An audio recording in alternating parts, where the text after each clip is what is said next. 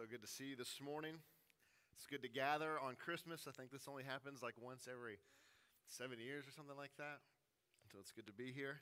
It's good to hear the wiggles and the cries and the noises of the little ones as we gather on Christmas. We're reminded that the church is full of the mature and the young. And it's good to hear all that and to realize that our church is alive and growing because of all these little voices. This morning we're going to be less sermon and more monologue. And so I invite you to reflect and think on this Christmas morning about what it is to wait and to long. Kids waiting for Christmas, you're a month out and it seems like it's going to be an eternity before Christmas gets here. Every day counting, imagining what that morning will be like when you run down the stairs or run to your living room, imagining the gifts you might receive and how you will play and eat and play some more, how it could be more magical than the year before. And each passing day crawls by so slowly, and it seems like Christmas will never come. All of us know that feeling of waiting. It's been the story, really, of our whole lives. It's been the story of the world. Since the fall of the world has been waiting. Since that first promise that a son would come to crush the head of that vile serpent, the world has been waiting. Through the days of Noah and through the flood, the world had been waiting. Through Abraham and the promise that God would bless the world through his family, the world had been waiting. Through fighting to obtain the promised land, through a time of rebellion and the sending of judges, though finally getting a king through David, the world was still waiting. Through a divided kingdom, through military defeat, through exile, and through slavery, the world waited. Though prophets foretold of the day when the king would come and the government would sit on his shoulders, and he would be called Prince of Peace, Wonderful Counselor, and even Mighty God, yet still the world waited. The world watched as men appeared who, and for a moment they thought, maybe this is the one. When Samson with his mighty strength crushed the Philistines. When David with no armor and nothing but a sling crushed the head of their enemy. When a good king named Josiah brought Israel out of idolatry, and again there arose men who looked and acted the part, but to no avail. They were no snake crusher. They were no Messiah. They were but mere shadows and echoes of that one for which the world continued to wait. And then as the world waited, the shadows stopped, and even the prophets stopped speaking. 400 years of silence with no prophets, no miracles, no mighty works of God, just the eerie sound of silence as the world still waited. The world waited in silence, not knowing the day or the hour in which their long-awaited Redeemer would come. And so the world did the only thing it could do. It waited. While evil reigned, while sickness and death had their laugh, and while sin wreaked havoc on God's masterpiece, the world could only wait. Knowing one day the serpent crusher, the Savior, the Messiah, the Redeemer, the one who would make all things new would eventually come. And come he did. That long-awaited day actually came. When the Savior came, the one in which all shadows point, the one who would crush the serpent, who would forgive sins, the one who would defeat death and hell and make the world right again, came. He was finally here. There was even a star in the sky, a cosmic announcement to the world that the day had finally come. The King of the line of David, the one whom we've waited for, has finally arrived. But yet the masses did not come to sing his praise and bow at his feet. Yet no one knew. The moment history had longed for, and yet Mary and Joseph find no room in the end. They sit in a stable with the animals all alone, holding in their arms a newborn baby who was the King of the world. They held their son, knowing the day had finally come, and no one knew. The world had waited, but now the world went about their lives in ignorance. So God told some shepherds That wait, over there, the king had come. Go in haste and see. And they told everyone they saw. A few foreign astrologers saw the star and came to see the newborn king. But it was over a year later. The day the world had been longing for thousands of years had come, and virtually no one knew. And as the world moved on, the baby Jesus grew up. He started teaching about how to really understand the Bible, and how all other religious leaders grew furious because he contradicted everything they said. But yet a following grew around him, and he picked 12 men to be his personal disciples. They watched as the long-awaited one touched the sick and were healed, how the lame walked and the blind could see, and even the dead were raised. He could feed 5,000 people from a few fish and some bread. He could walk on the water. He could calm the seas in the midst of a storm, and even the demons fled from him. And so the crowds began to wonder, could this indeed be the one we've been waiting for? An outcast woman at the well was the first to proclaim, "You are the Messiah." And then Peter, one of the 12, said, "You are the Christ, the Son of the living God." And then more and more began to believe, this is indeed the one we've waited for. And as he rode into Jerusalem on a donkey, they did as the prophecy foretold and laid palm branches at his feet, shouting, "Hosanna in the highest, our Savior has come." So the question arose, when would he raise up his kingdom? Where was his army? When would he overthrow the massive Roman Empire and make Jerusalem the capital of the world? We have waited so long. How much longer must we wait? When will this, our Messiah, rise to power? That question loomed in their minds as their awaited Savior was arrested in the middle of the night, as he was taken to a phony trial and sentenced to death for his crimes. What was his crime, you ask? The high crime of blasphemy. He defied their religious expectations and told the truth. And the truth which sets us free got him killed. He was the Son of Man, the Son of God, the Messiah. He was the long-awaited one, the snake crusher, the Savior, but he was not what they expected. So they saw the truth as a lie and thought he deserved to die. Imagine the confusion. Imagine the sadness and the sheer bewilderment as so many watched the long-awaited Savior, the King, the one in which they just shouted, "Hosanna." Now the crowd shout, "Crucify him." Imagine the confusion as he was beaten, as he was humiliated, forced to carry a cross, and then as he was hung by 3 nails, dripping with blood, suffocating in agony until death took him. Imagine the questions. We've waited so long. What happened? Did God fail? Was he not the one? He was supposed to crush evil, not be crushed by it. He was supposed to be the King of Kings, that the government was supposed to be on his shoulders, not fall to lesser authorities. He was supposed to make the lion lie down with the lamb, not be a lamb led to the slaughter. How could he die? Alone in a room, scared and confused, perplexed, sad, and paralyzed, they waited. Waited for what? They did not know, but they didn't know what else to do, and so they stood in a room and waited. Their hearts ached. They were broken. Was he not the one? Must we continue to wait for another? We were so sure. We were so sure that it was him. What now? What do we do? What can we do but wait? So the women went to the tomb to visit and honor him. They brought perfumes and flowers, but as they arrived, to their surprise, the tomb was empty. Grave robbers, thieves, scoundrels, who could have stolen the body of our Lord, they thought, until they heard the voice of an angel say, "He is not here, for he is risen." And beyond their wildest dreams and imaginations, wonders of wonders, he was the one. He was the Savior. He is the one they had waited for. He was the snake crusher, because he wasn't dead. He raised others from the dead, and he himself now was raised from the dead. For 3 days they waited, but they knew not for what. But now they knew. They were waiting for a resurrection. They couldn't believe it. He was back. So now he must be raising his army, right? Now he's going to take back his throne and bring his kingdom to earth. Now he will heal the world. Wait, what? You're leaving? What do you mean you're leaving? You just got back.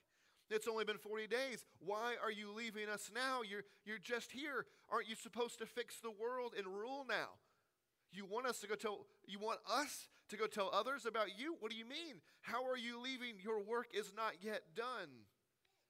But it was, at least the first half of his work. The sins of the world had been paid for. The ancient serpent had been crushed, and even death itself was put to death.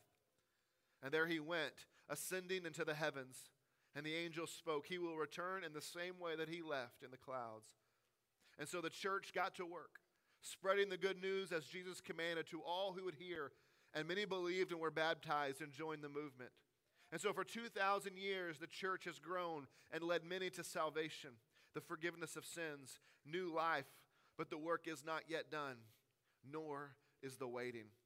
The waiting for the first advent was over, but the waiting for the second advent had just begun. And so we continue to wait. We await his second advent, his second coming, his return, when he comes to finish once and for all what he started. With his death, he put death to death. And with his resurrection, he began a new creation. He did not come to make new things. He did not come to throw away the world. He came instead to make all things new again. And we have here this great story. We who have believed long for the day when we are made new, resurrected, glorified, adopted, and get to go to our forever home. And so we wait. Today we wait, but we wait while we work and while we labor. We preach, we serve, we share, while we look to the sky awaiting the next advent, the advent of his return. You see, redemption has been accomplished already, but it is not yet fully realized. Victory has been won, but the rebuilding is still underway. Like a wrapped present on Christmas morning with your name on it, the present is here, it is yours, it is just waiting to be opened.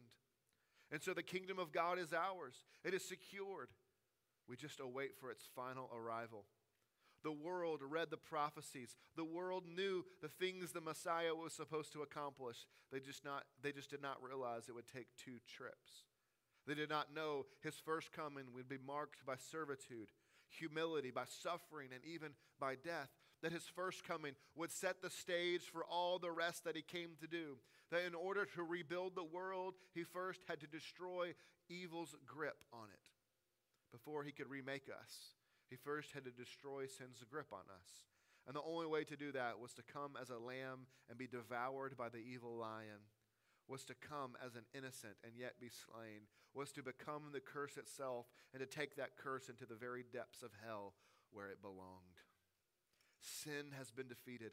Death has lost its sting. The powers of darkness have been destroyed, but yet still we wait. We wait so the rest of the world can hear of the wonderful story about how on Christmas morning a king was born who came to save the world. We wait so the world can hear, and in hearing believe, and in believing be made new, and in being made new be made whole again. We wait so that the world might sing, "Joy to the world, the Lord has come." We wait so that the whole world may know that he came to make his blessings known as far as the curse is found. For if Jesus returned too soon, many who lived in ignorance would have been lost forever. And so he waits. The Lord himself is waiting. He waits until every tribe, every tongue, every nation can hear the good news, hear the story of Christmas, the story of Easter, the story of redemption. The Lord himself waits.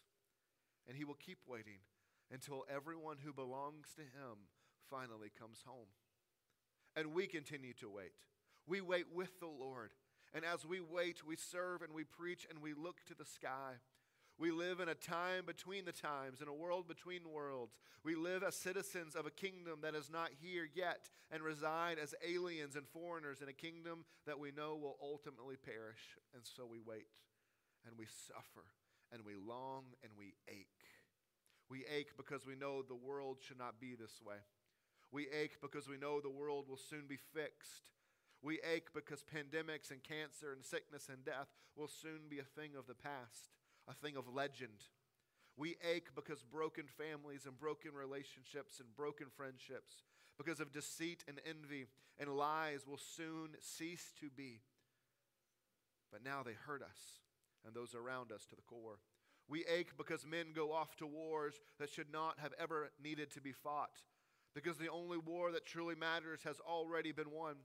We ache because this kingdom is not our home. This kingdom is but a remnant hanging on for dear life of an old regime that has fallen. This kingdom is a thing of the past, and we long for the future. We long for our home, our kingdom, our king to finally come so we can finally rest. Waiting is hard. It's hard because the brokenness doesn't have to be this way. It's hard because we know it soon will be undone, because soon we know that all sad things will come untrue. But it's hard because we don't know when that day is coming. Will it be soon? Are we mere days away, or is it weeks, months, years, or centuries? Many over the years have claimed to know the day of his return. A day not even the sun knows, but many have claimed to understand the signs of the times, looking to blood moons and decrypting biblical numbers they believe to be the code. Their predictions on the day have come and they've gone, and so they predict new ones. We are fascinated with such predictions because the waiting is hard, because we want nothing more than to see our Savior return and set the world right again. Waiting is hard, but waiting, not knowing the day for which you wait, is even harder. But we wait looking to the same sky the disciples did that day, knowing he will return in the same way he left, in the clouds. As we wait, many have claimed to be the returned Christ. But we know those are foolish claims, because when he does return this time, no one will miss it. No one will live in ignorance. No one will miss his coming. He will not come quietly in the night. He will not return in obscurity. He will not return in secret. It will not just be the shepherds who greet him upon his arrival. For when he returns again, every knee will bow and every tongue will confess that this Jesus is Lord.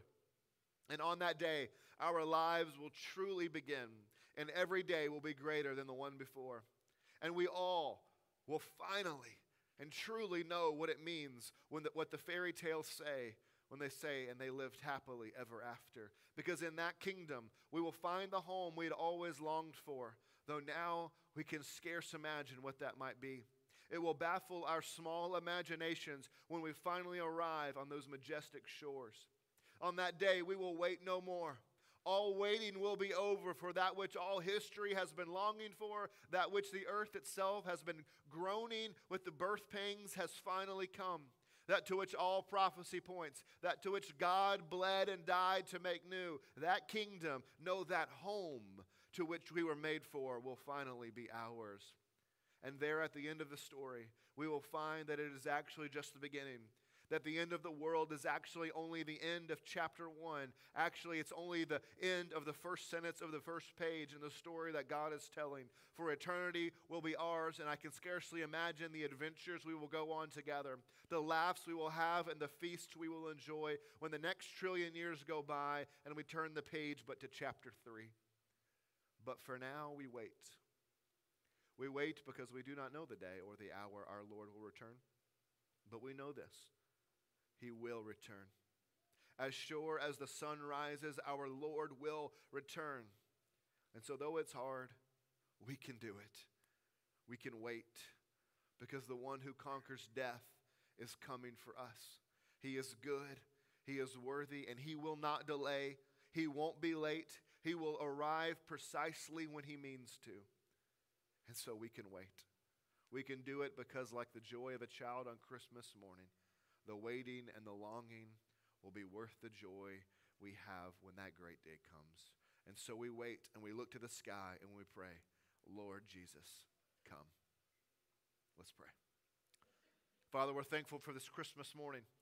We're thankful that as the world waited, they did not wait forever because you actually fulfilled your promises and you came.